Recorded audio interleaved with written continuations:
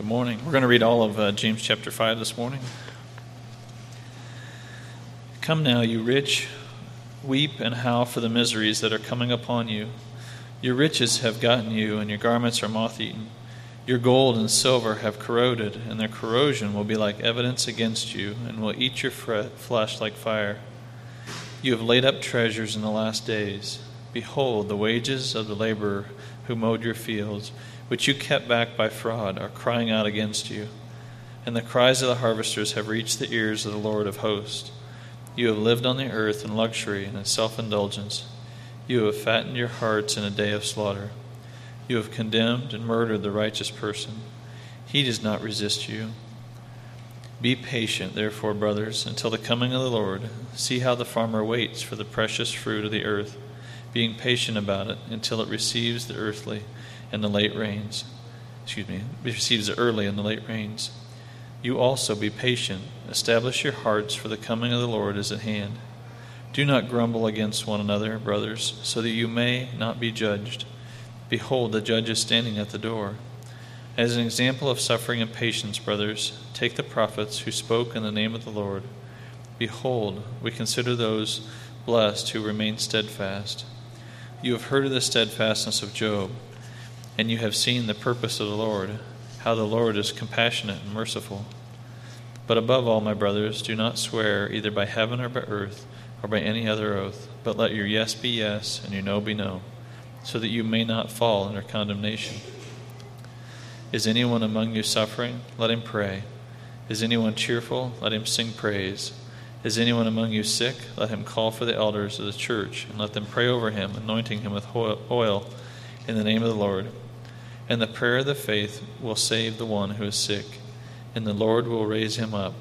And if he has committed sins, he will be forgiven.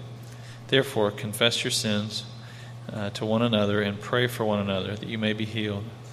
The prayer of a righteous person has great power as it is working.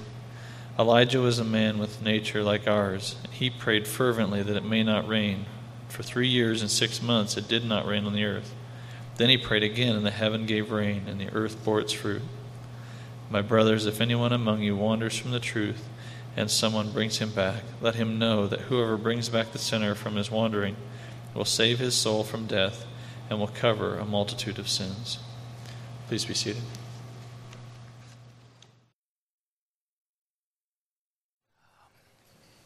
Good morning. It's good to be in the Lord's house. Amen? Amen. Good to be in the Lord's house this morning. If you have your Bibles open, we'll be looking at them. James 5:13 through the end of the chapter. How many of you enjoyed our study time in the book of James? It's been rich, hasn't it? It's been a wonderful learning and instruction from the Lord through His servant James. And we're grateful for that. I'm going to ask if you would to join me in prayer as we begin this morning. Father God, we ask that you would do what only you can do, and that is open the eyes of your people to be able to see, and open the ears of your people to be able to hear. Grant us understanding. Speak to us this morning through your Holy Spirit, that we might not only gain information about what your word says, but that we may be transformed, and that we might truly live what this text says. I pray this in the name of Jesus. Amen. Prayer is the most precious thing. Wing-Shi Li and another man were arrested back in December of 2012 in China. What was their crime? Operating a new Christian bookstore in the province. The two men are serving a 2-year prison sentence. And when asked what her needs are, Kai Hong Li, that's Wing-Shi's wife, who now is at home with their 2 children. She was asked what her needs were at this time. She said she needs nothing but prayer from her brothers and sisters. Prayer, she said, is the most precious thing. How does prayer become the most precious thing when your spouse is locked up for promoting Christian literature? How does prayer become the most precious thing when you now have to provide for 2 children alone and are having to constantly respond to the mark that has now been placed on your family as a result of your husband's prison sentence? How do you explain these things to your children? That dad's in jail. Your children's thought is jail is where bad people go. How is it then that dad is in jail? I thought following Jesus was a good thing. How could God let my daddy sit in prison for following Jesus? You see the battle that's going on for Wing Shi and Kai Hong Lee and their family. Wing Shi is standing for the truth of the gospel, desiring to get God's word out to others in China. The government doesn't want Wing Shi promoting Christ. Do you stand upon the truth, or do you allow others to turn you away from the truth? Do you pray in faith, or point fingers of blame and complain about your situation? You see, for Kai Hong to acknowledge that all she needs right now from brothers and sisters is prayer, it sheds light on her perspective of God, I believe. How God works. See, she recognizes that He is a God who goes before their family. A God who is mighty to save. A God who is powerful. And that the prayers of the saints matter in the midst of trials. James is concluding his epistle here as he is moved and led by the Holy Spirit, drawing attention to God's power on one hand and man's responsibility on the other hand. That's how he closes. God is the one who works mightily through the prayers of His people. God is the one who saves souls, and as His people are reaching out with the truth of the gospel. God's power is effective in the lives of God's people who operate by faith from the well of God's Word and in the strength of God's Spirit.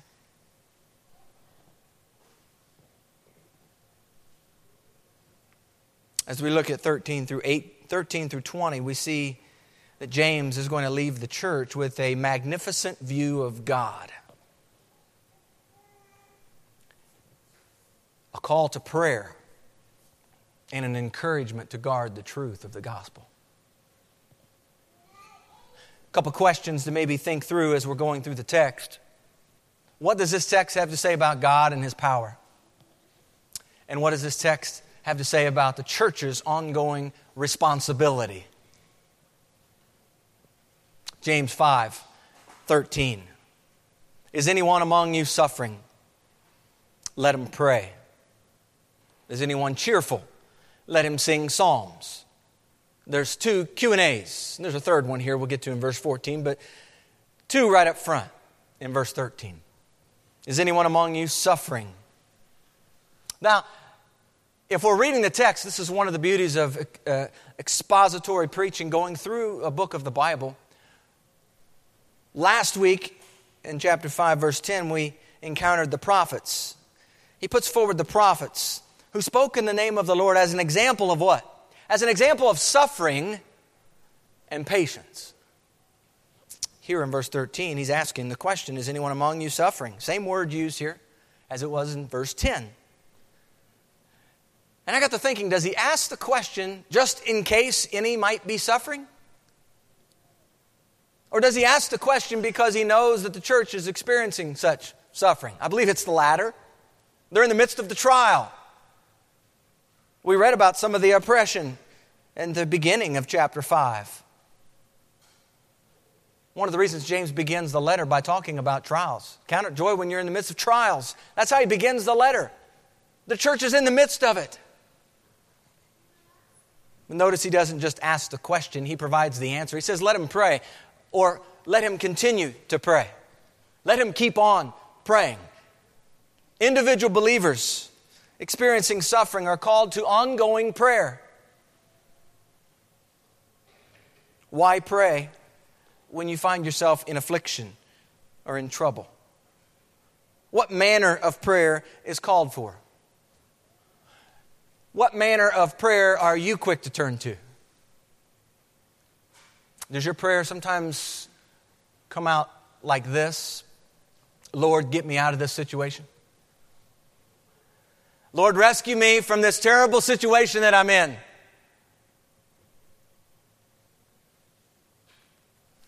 Perhaps the prayer called for in the time of suffering and affliction is not necessarily, Lord, rescue me, but instead, Lord, strengthen me to patiently endure this trial.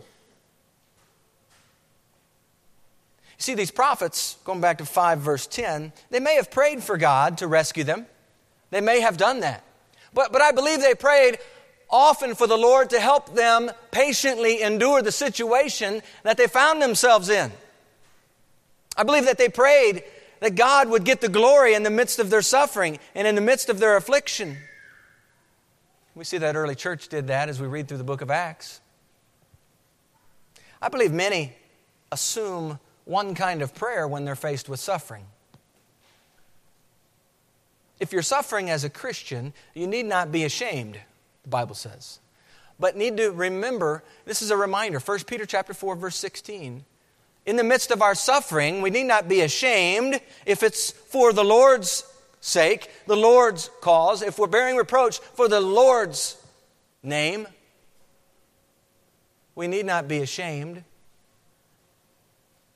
And we need to remember that in the midst of that, we are to give Him glory. Now, many of you like the idea of giving God glory. We're all for giving God glory, apart from the suffering situation that we might find ourselves in. But even in your suffering, you are called to give God glory. Easy thing to do? No. Called to do it? Yes. You see, you must be careful, each one of us. We need to be careful to allow God's will to shape and inform your prayers. You know, I was looking back and I was interested as I was looking in Exodus chapter 2. I was going back to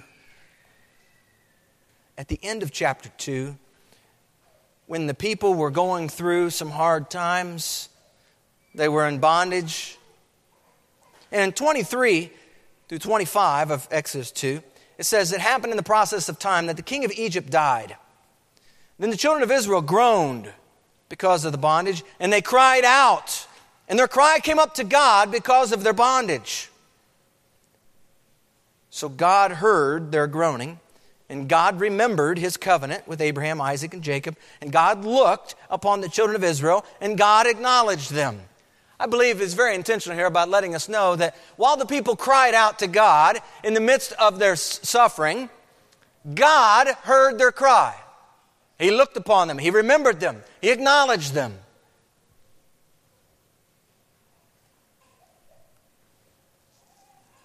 And then I fast forwarded to the time when Moses first went to Pharaoh. Chapter 5, Moses and Aaron went into Pharaoh. Chapter 5, verse 1. Thus says the Lord God, let my people go, that they may hold a feast to me in the wilderness. And Pharaoh said, who is the Lord that I should obey His voice to let Israel go? It didn't quite work like Moses may have thought it was going to work. You see, when you forward just a few verses in chapter 5, I want to take you to verse 20. You remember what happened when the people were there and when he's telling Pharaoh, hey, let my people go, let God's people. Pharaoh didn't necessarily like that. In fact, what he does, you remember, he kind of cranks up the heat a little bit. And now they're going to produce more stuff with the same amount. They have to produce a greater amount when they don't get any extra stuff. They got to come up with more. Harder labor. And so at the end of the day's work, verse 20, as they came out from Pharaoh, they met Moses and Aaron, who stood there to meet them. Can you guess what kind of confrontation this would have been? Look what it says. They said to them, let the Lord look on you and judge, because you have made us abhorrent in the sight of Pharaoh and in the sight of his servants to put a sword in their hand to kill us. So what's Moses do? He returned to the Lord and said, Lord, Why have you brought trouble on this people? Why is it you've sent me? For since I came to Pharaoh to speak in your name, he's done evil to this people. Neither have you delivered your people at all. Church, this is very instructive about prayer, about what we're talking about here this morning. This passage opened my eyes to be able to see some things here about prayer in times of suffering. First of all, the text says that God heard his children's groanings, sufferings, when they cried out. God heard them. That's the end of chapter 2. And then once Moses completed his tutorial with God, he's complaining, and God says, here's what you need to hear. And then he goes. Chapter 5 is his first encounter with Pharaoh. He finally goes to Pharaoh. Nothing seems to go according to Moses' plan. We see that the children of Israel, after having their workload ramped up, they encounter Moses and Aaron, and they immediately begin to point their fingers at them as the cause. Moses and Aaron, you're the one who's causing this affliction. Little did they realize that God had been at work on their behalf. Moses then goes back to the Lord and he says, Lord, why? Why have you brought trouble upon this people? In other words, that's code for, I thought things were going to get better.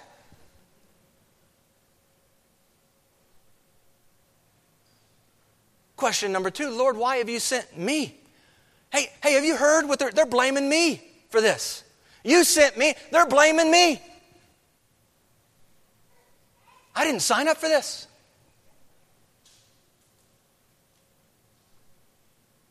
Ever since I showed up to Pharaoh, he said, he's done evil to this people. God, it seems like things are getting worse. And besides, you said you were going to deliver your people. Come on, God, do your part. Some interesting things there about prayer.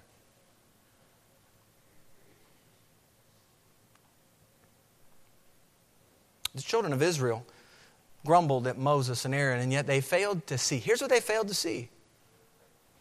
That their prayers had been heard by God. Moses was quick to go back to the Lord, and he too is questioning. Church, how often do you treat prayer the same way? How often when you're dealing with suffering do you discount God's presence in your situation? When he doesn't show up on your timetable or take care of your affliction in the way that you thought he should, what's your response? How do you treat God in your prayers? Are you most concerned about your will being done or his? Is anyone among you suffering? Let him pray. There's an element of trust here, isn't there?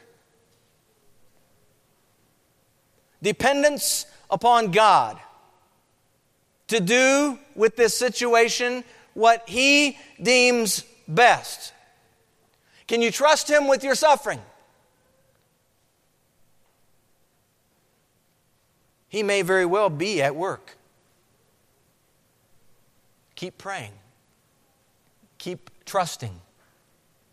Set your hope in God alone, and know that it is his desire to conform you into the image of his Son, Jesus. It is your responsibility to trust him. Amen? Trust him. The second question. Cheerful? Is anyone cheerful? That seems like an interesting question on the flip side of, is anyone among you suffering? We tend to kind of like that question. Is anyone among you cheerful? You can think about happy things, positive things, good things, cheerful. Well, what he's asking here, it refers not to the outward circumstances, but to the cheerfulness and happiness of heart that comes regardless of whether we're in a bad situation or a good situation. Paul is on the ship, and the ship is breaking down, and it's going to fall apart. And there were lots of people on board this ship. Remember, as he's making his journey to Rome, the ship's going down. It's going to happen.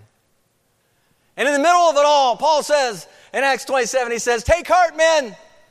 That word "take heart," by the way, is the same word here. Cheerful, See, Paul was telling these men to take heart. In the midst of, was it a good situation? Was it, oh, I like this? No, they were frightened. They were scared. They were in the midst of a ship that's about to go down. And Paul says, take heart. You see, when you're in a situation, whether it's a bad one in this case, if you have the Lord Jesus Christ in your life, you can still be cheerful. And I believe we're called to be cheerful. In context, the church, as we think about the context of James, the church might be able to resonate with suffering and affliction in light of the trials that they were in. But I was wondering as I was thinking about the question, is anyone cheerful? Is the Scripture submitting the question here as a test? I just wondered about that. Is the question a reminder of what should be? If you're cheerful in heart, then you should be what? Singing. A singing church. What are the implications? Ought not the church be made up of people who have undergone a heart change? A heart change. New creation kind of change. Having the Spirit of Christ in them, the church lives with joy regardless of circumstances they might find themselves in. So the question here, I believe, is a good one. Whether you're undergoing suffering or not, the question calls to mind what ought to be in the life of one following Jesus. Do you have a cheerful heart, brothers and sisters?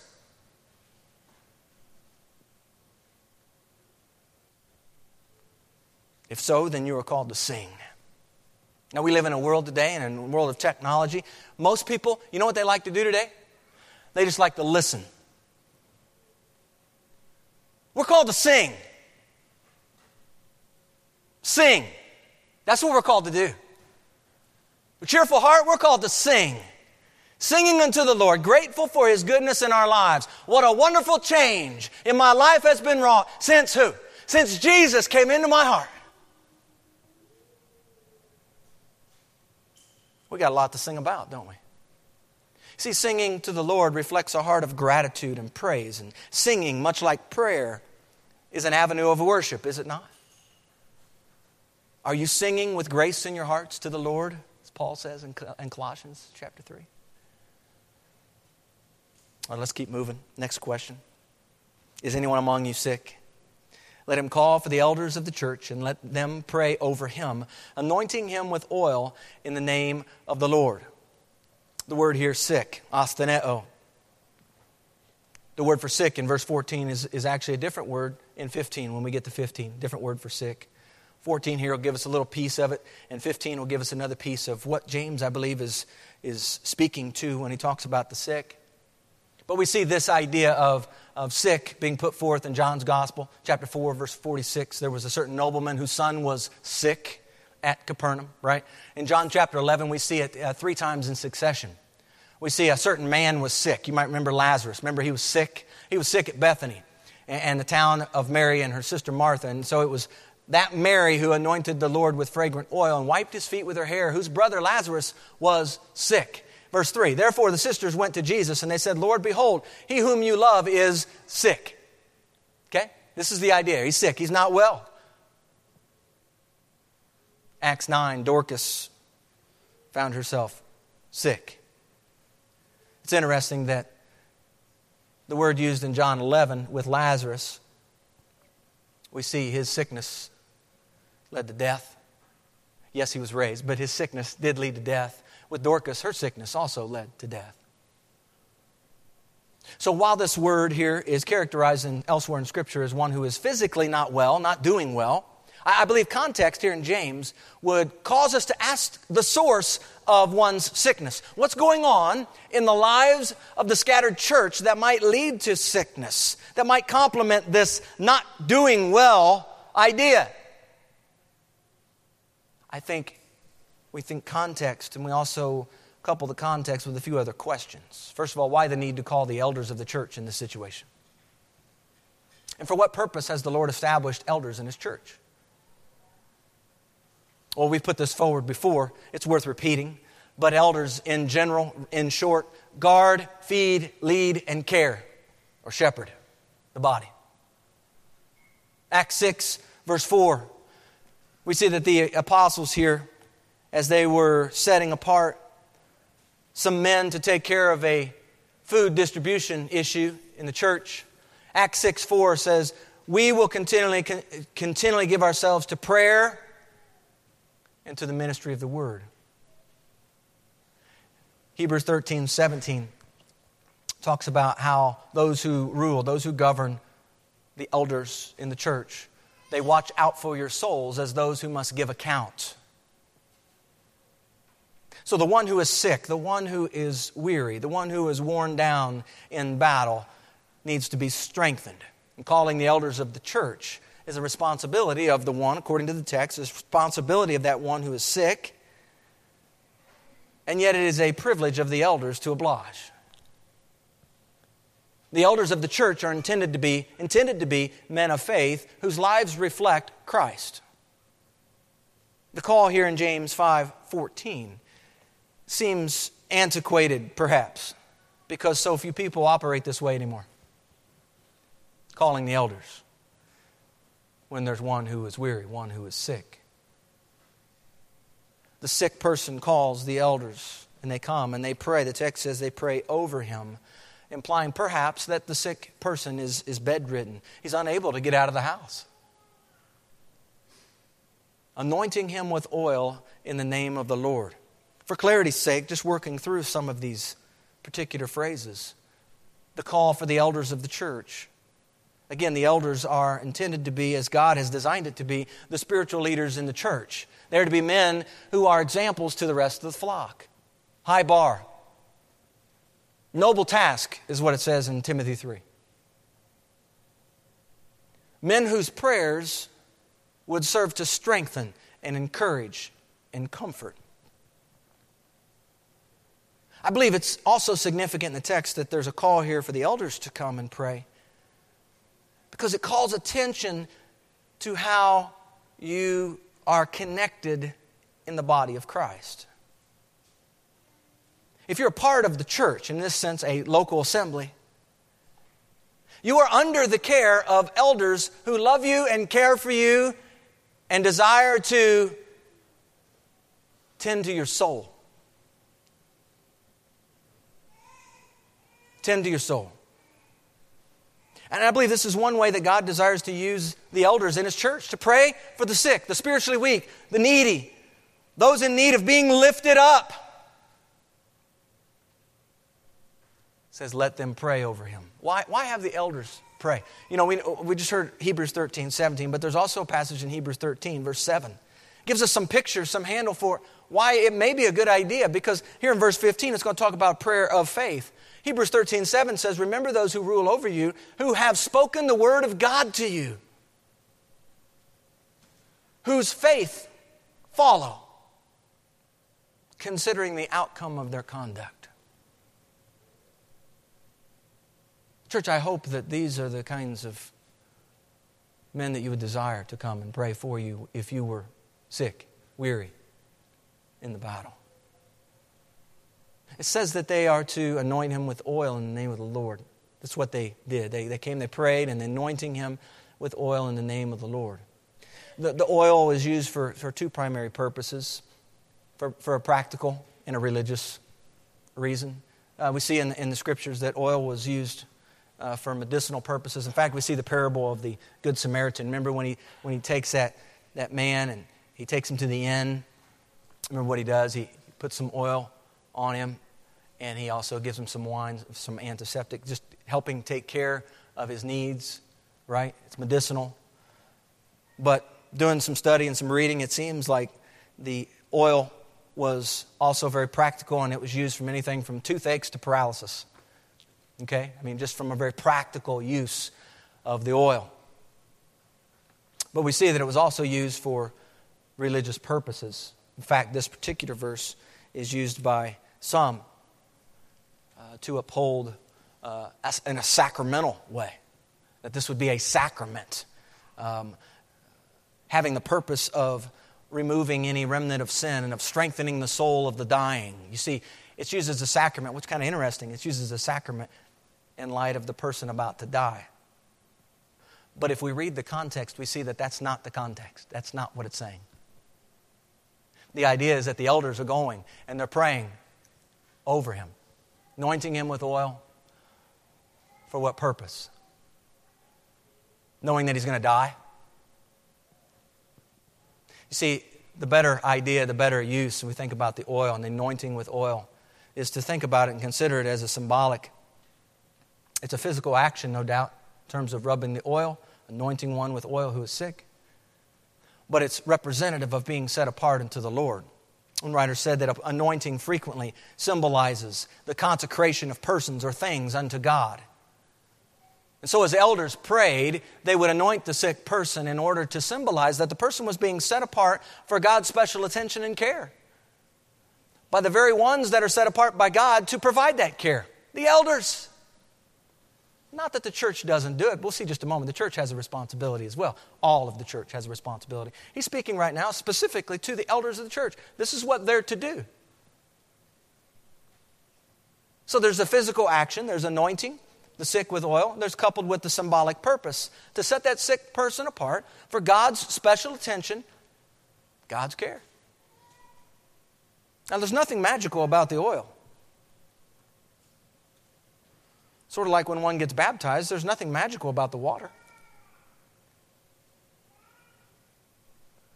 James is not advocating here in the text that prayer always has to be accompanied with oil. We see through the examples of Jesus and we see the apostles that healing oftentimes came without the use of oil. So the oil is secondary to prayer in the text. Prayer is the main thing. Can we get that? Prayer is the main thing. What kind of prayer? Look at verse 15. The prayer of faith will save the sick, and the Lord will raise him up. And if he has committed sins, he will be forgiven. This prayer of faith. Faith. Wholehearted, unwavering commitment to God. Faith. It's really, in many ways, what James has been talking about. Chapter 1, 2, 3, 4, all the way up through 5. Faith. Confidence in who God is. Confident that He has power to heal. Confident that He's more than able to take care of this sick person's situation. See, the prayer of faith is offered based on the confidence that God can heal. This text does not imply that if a person just has a sufficient degree of faith, God's going to automatically answer the prayer. You see, God, here's what we don't like about this passage. God still retains His freedom to do His will and work things out the best ways for His kingdom. Prayer can bring healing, and praise the Lord, amen, when it happens, right? That's a wonderful thing. But lack of healing to the degree that we would like to see it does not show that the one praying lacks faith. One writer goes on and says, neither does it show that prayer is somehow invalid or God is somehow incapable of healing. You see, that the prayer is characterized by faith, this ought not surprise us at all. He's been addressing this faith all throughout. In fact, Hebrews 11:6 says, without faith, it's what? It's impossible to please God. For he who comes to God must what? Believe. Must believe that He is. And that He's a rewarder of those who diligently seek Him. Jesus says in Matthew 21 verse 22, He says, whatever things you ask in prayer, believing, you will receive.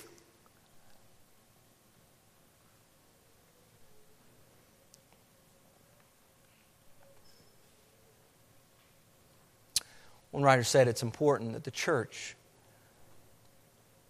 be praying in faith in response to the Word of God, trusting the God of the Word through the aid of the Spirit.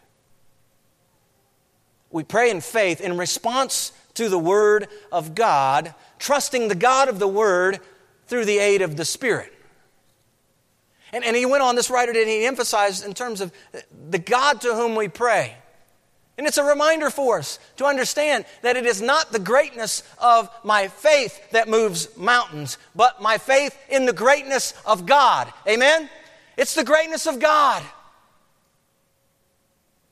How many people have taken this text and twisted this text and twisted this text and twisted this text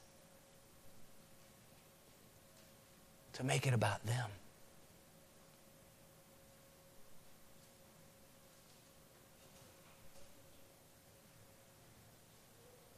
And the prayer of faith will save the sick.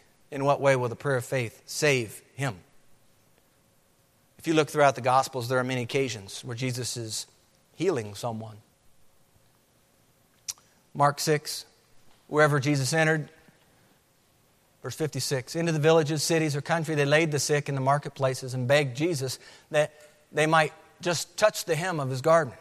And as many as touched him were made well. The word for save here in the text is that phrase, made well. Made well. Mark 9:34, Jesus said to her, daughter, your faith has made you well.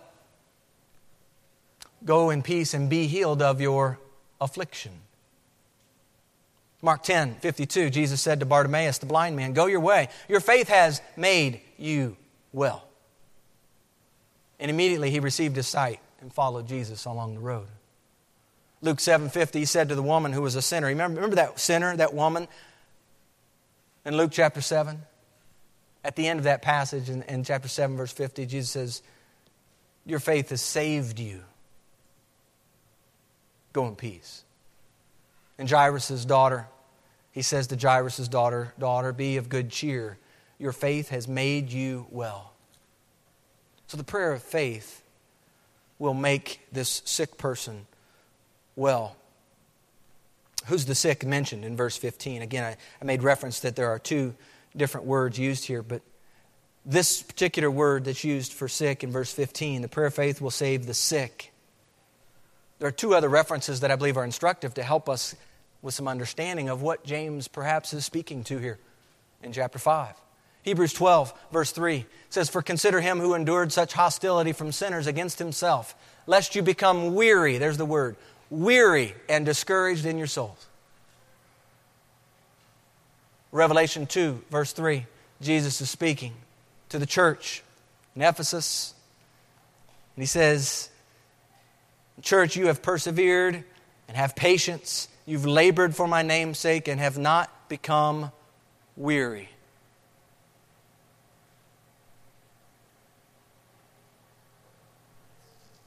So the two different words, tied together, connected no doubt. The words perhaps interchangeable as well in how the writer would use them through the Scripture. But 14 seems to have more of a physical element attached to it, no doubt. They're sick. They call for the elders to pray. Verse 15 provides additional insight into the kind of sickness being described, this weariness, this being worn down, weak, having been laboring for the Lord. There's a genuine spiritual aspect to this sickness that James is describing. The prayer of faith will strengthen the weak, but the text says that the Lord is the one who's going to raise him up. That word raise is the actual what we see in Matthew 9:6. Arise, take your bed, and go to your house. Mark 1, he came, took her by the hand, Peter's mother-in-law, remember that? He lifted her up, and immediately the fever left her. So the elders pray in faith, but the Lord is the one who brings the healing. The Lord is the one who raises up. James at the end of verse 15 then supplies a qualifier. He says, and if he has committed sins, he will be forgiven. Now, James is not saying that sin is always attached to the sickness. And you can see in John's Gospel, chapter 9, that that's the case. In fact, maybe helpful just to read that verse. But John chapter 9. But Jesus passed by, he saw a man who was blind from birth. And his disciples asked him, Rabbi, who sinned, this man or his parents, that he was born blind? Who sinned? Somebody's got to have sinned here. See, that was the Jewish understanding, really. Somebody had to have sinned. Something went wrong, something went south. Who sinned?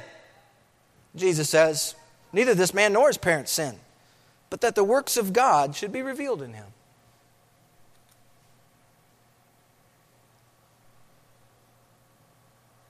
James here in chapter 5 is making an allowance that it very well may be the case that there's sin related to the sickness. And if so, he says he'll be forgiven. Who is it that forgives the sick person? It's the Lord. The Lord. The Lord is the one who does that as well. The prayer of faith will save the sick. Will it save the sick every time? James puts no qualifiers here in the text.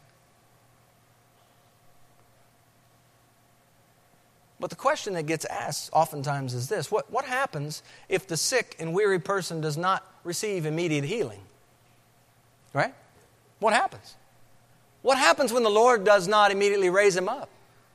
Is there sin in the life of the elders? Is there sin in the life of the sick person? Is something wrong with the anointing oil? We have some outdated oil here. It's not working.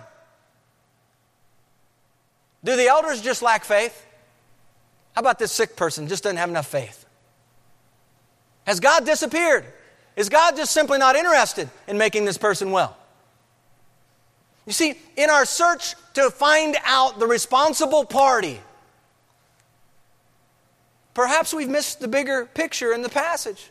The call to prayer is a call to trust God, to be content with His will, and to be assured that as the potter, He's the potter, we're the clay. He knows exactly what's needed to bring about His good purposes. James, I believe, is displaying the magnificence of God's power at work in the prayers of God's people. If God should so choose not to work, does that mean that we shouldn't pray? Absolutely not. You see, the call for the elders to pray segues into the whole church praying. Look at verse 16. By the way, the literal here is, therefore you all confess your trespasses to one another, and you all pray for one another, that you all may be healed.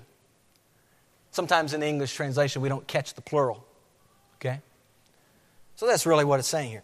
All of you. Therefore, there's a connection there. Therefore. He's instructing the church to exercise two things here in verse 16. First, confess your trespasses to one another. Agree with God. That's the idea. Agree with God about the sin in your life. And here the call is to confess your trespasses to one another. Oh, but wait a minute. That we don't like to do that. Why don't we like to do that? Why don't we do that? Because we don't want anybody to know. We don't want anybody to know. What do we don't want anybody to know? We don't want anybody to know that we're walking in darkness.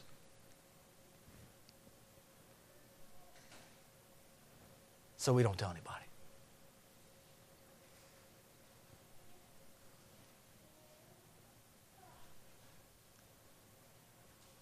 See, the tendency is to keep sin covered. This is an acknowledgement to address sin in your life as an individual, but yes, your life, our life as a church family. This is one of the many one another's in the Scripture. It's not a buffet. We can't pick and choose which one of the one another's we want to do. It's one of the many. Confess. Prayers of confession. Bringing your deeds into the light, desiring to walk in the truth. Obviously, there has to be some discernment. Must be some discernment here in confessing our sins amongst one another, especially it would be in a large group setting. There would need to be some discernment in how that gets handled. But nevertheless, it's something that the Word has called us to be about. And it's coupled with praying for one another. Praying for one another that you may be healed. Notice James doesn't specify what kind of healing. Did you see that in the text? He just says that you may be healed. Doesn't say what kind of healing he's referring to. And I believe the main idea is this, that when the church confesses her sins to one another and prays for one another, healing takes place. How so? Because the church that confesses sin, prays for one another, is concerned about sin. They're intentional about walking in the light. When the church starts dealing with her sin and not settling for it, not wallowing in it, when the church is diligent to pray for one another and has a heart to speak with God about these things, trusting Him, depending upon Him, church, healing will take place. It will.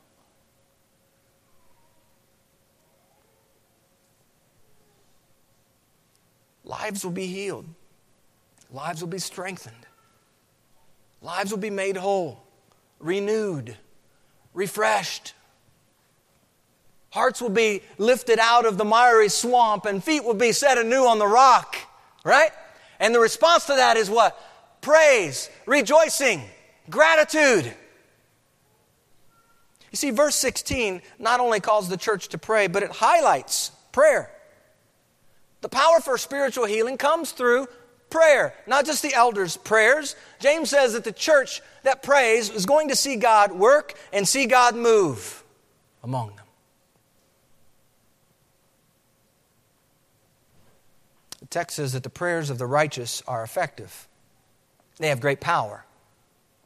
Well, the righteous man here simply designates one who is wholeheartedly committed to God and sincerely seeking to do His will. Now, in verses 17 and 18, James provides an example of what this righteous man might look like. We know him as Elijah. This would be a righteous man that everyone in the church would have known. They would have known, been familiar with Elijah. And Elijah is held up at the beginning in verse 17 as a man just like us. He has a nature like ours, just like us. The way that this is constructed, I believe the Lord would want us to see that and to recognize that the power of prayer is available to all of us who are sincerely following the Lord, not just to a special elite class of people. Church, that was broken and torn down a long time ago. Remember that curtain that was torn in the temple? Christ died. Remember that curtain that was torn? We have access. We have been given access now to God the Father through our Lord Jesus Christ. Amen.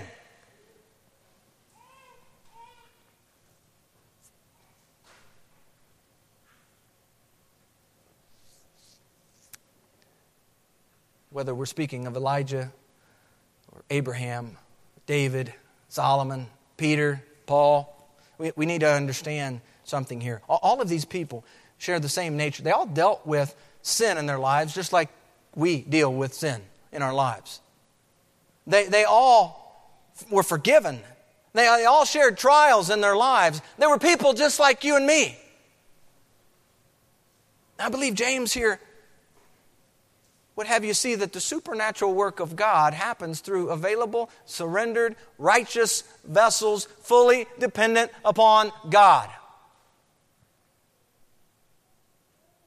Church, you might not see yourself confronting 850 prophets of Baal like Elijah did, but the question is, do you trust God? Do you trust Him?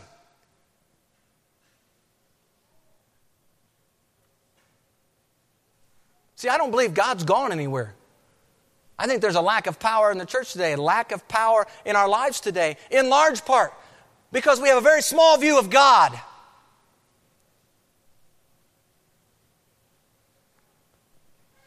Are you content allowing God to work however He might see fit?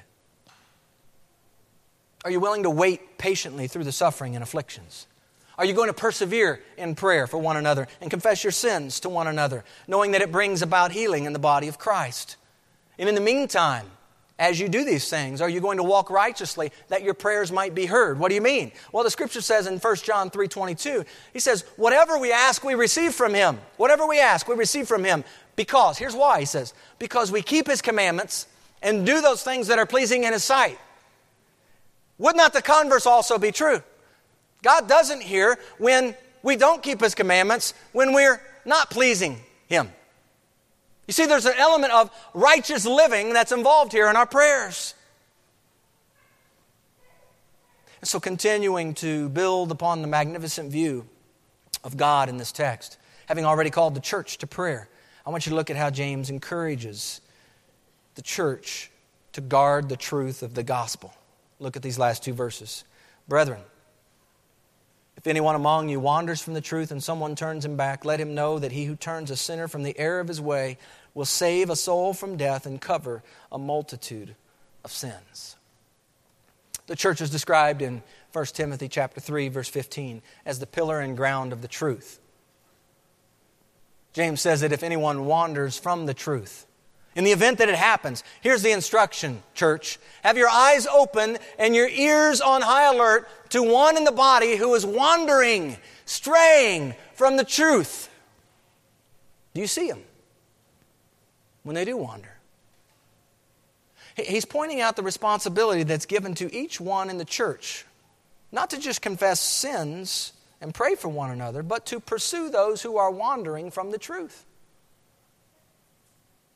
Hebrews 3 reminds us in verses 12 and 13, "Beware, brethren, lest there be in any of you an evil heart of unbelief in departing from the living God. But exhort one another daily while it's called today, lest any of you be hardened through the deceitfulness of sin." Galatians chapter 6 verse 1 says, "Brethren, if a man is overtaken in any trespass, you who are spiritual, restore such a one in a spirit of gentleness, considering yourself, lest you also be tempted.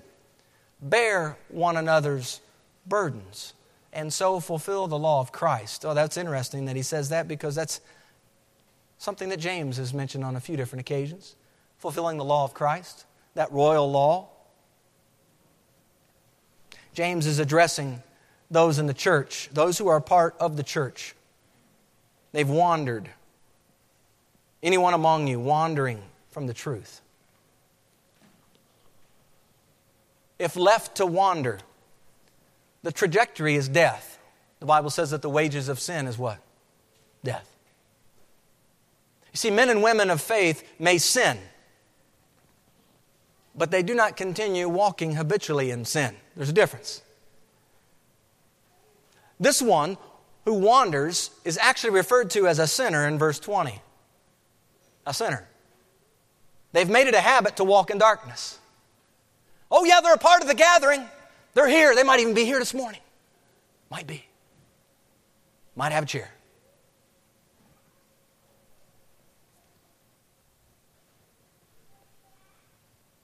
James says, remember this.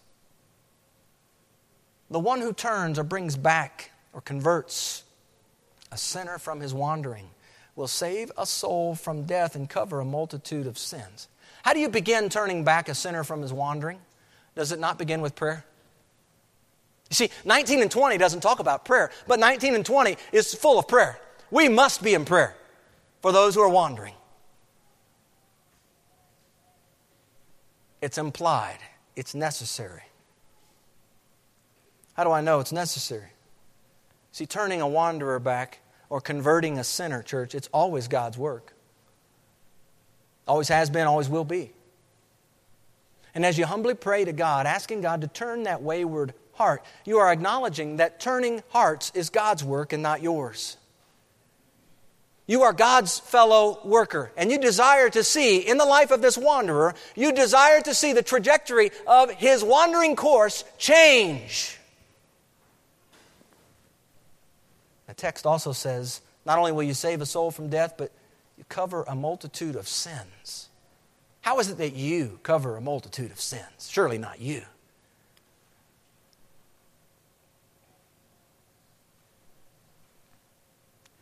You do, but perhaps not in the way that you might think you cover a multitude of sins. Let me give you a couple of scriptures that might be helpful. 1 Peter 4, verse 8 says, above all things, have fervent love for one another, for love will cover a multitude of sins. Which is really pulled from the Proverb 10, verse 12. Hatred stirs up strife, but love covers all sins.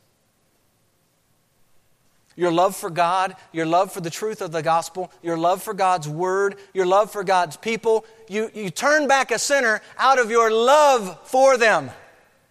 Do we see this? You turn them back out of your love for them. And some of you might be sitting here thinking, well, sinners, they're just messy people. Yes, they are, but at this point I probably need to insert a reminder. God demonstrates His own love toward us in that while we were still sinners, Christ died for us. You see, this is the core of the gospel. 1 John 3, 16 and 18 says, by this we know love. How do we know love? Because He laid down His life for us. And we also ought to lay down our lives for the brethren. My little children, let us not love in word or in tongue, but in deed and in truth. James leaves the church with this magnificent view of God. He calls them to a life of prayer, and he encourages them to guard the truth of the gospel. And he leaves them with a reminder that they're in a battle of spiritual proportions. A battle that demands ongoing prayer and a commitment to God's truth.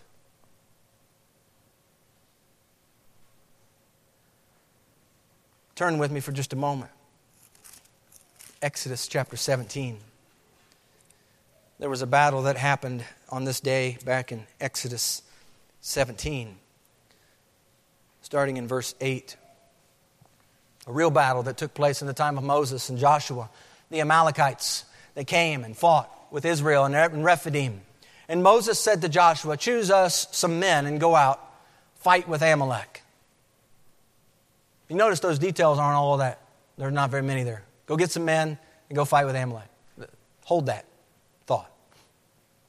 Tomorrow, I will stand on top of the hill with the rod of God in my hand. So Joshua did as Moses said to him and fought with Amalek. And Moses, Aaron, and Hur went up to the top of the hill. And so it was when Moses held up his hand that Israel prevailed. And when he let down his hand, Amalek prevailed. But Moses' hands became heavy or weary. So they took a stone, put it under him, and he sat down. And Aaron and Hur supported his hands, one on one side, the other on the other. And his hands were steady until the going down of the sun. So Joshua defeated Amalek and his people with the edge of the sword. A real battle took place at the bottom of the hill that day in Rephidim. Real lives were lost, I'm sure, on both sides. And yet the Scripture highlights where the victory was won. It wasn't determined with swords and spears. Yes, in part it was fought that way, but it wasn't determined that way. It wasn't accomplished by great military strategy or superior weaponry. The battle was won on the mountain, church. James leaves the church with a reminder of God's mighty power. And he calls the church to pray and guard the truth, turning back those who are wandering. And you know, we are fighting a spiritual battle each and every day, church. This was not just true for James's audience as he's writing led by the Spirit. This is also true for us. Every day, it's a battle fought largely in the unseen realm, but it is real nevertheless. Souls are at stake. Lives are hanging in the balance. Some may be hanging in the balance in your own home.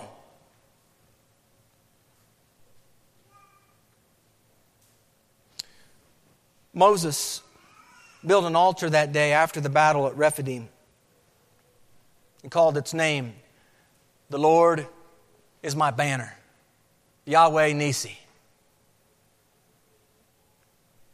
Church, this is the same God who has gone before you and secured victory for you through His Son, Jesus Christ. Pray diligently, guard the truth with great care. And as you do, church, remember that it is Yahweh Nisi who has the power to heal. It's Yahweh Nisi who has the power to turn a sinner back to the truth. Let's pray.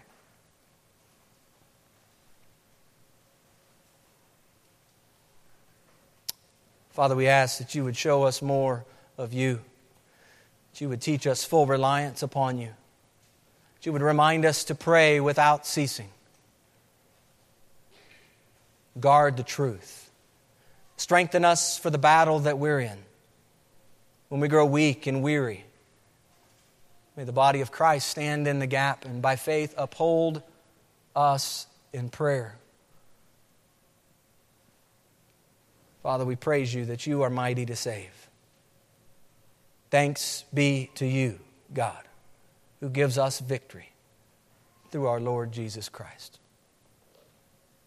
In the name of Jesus, amen.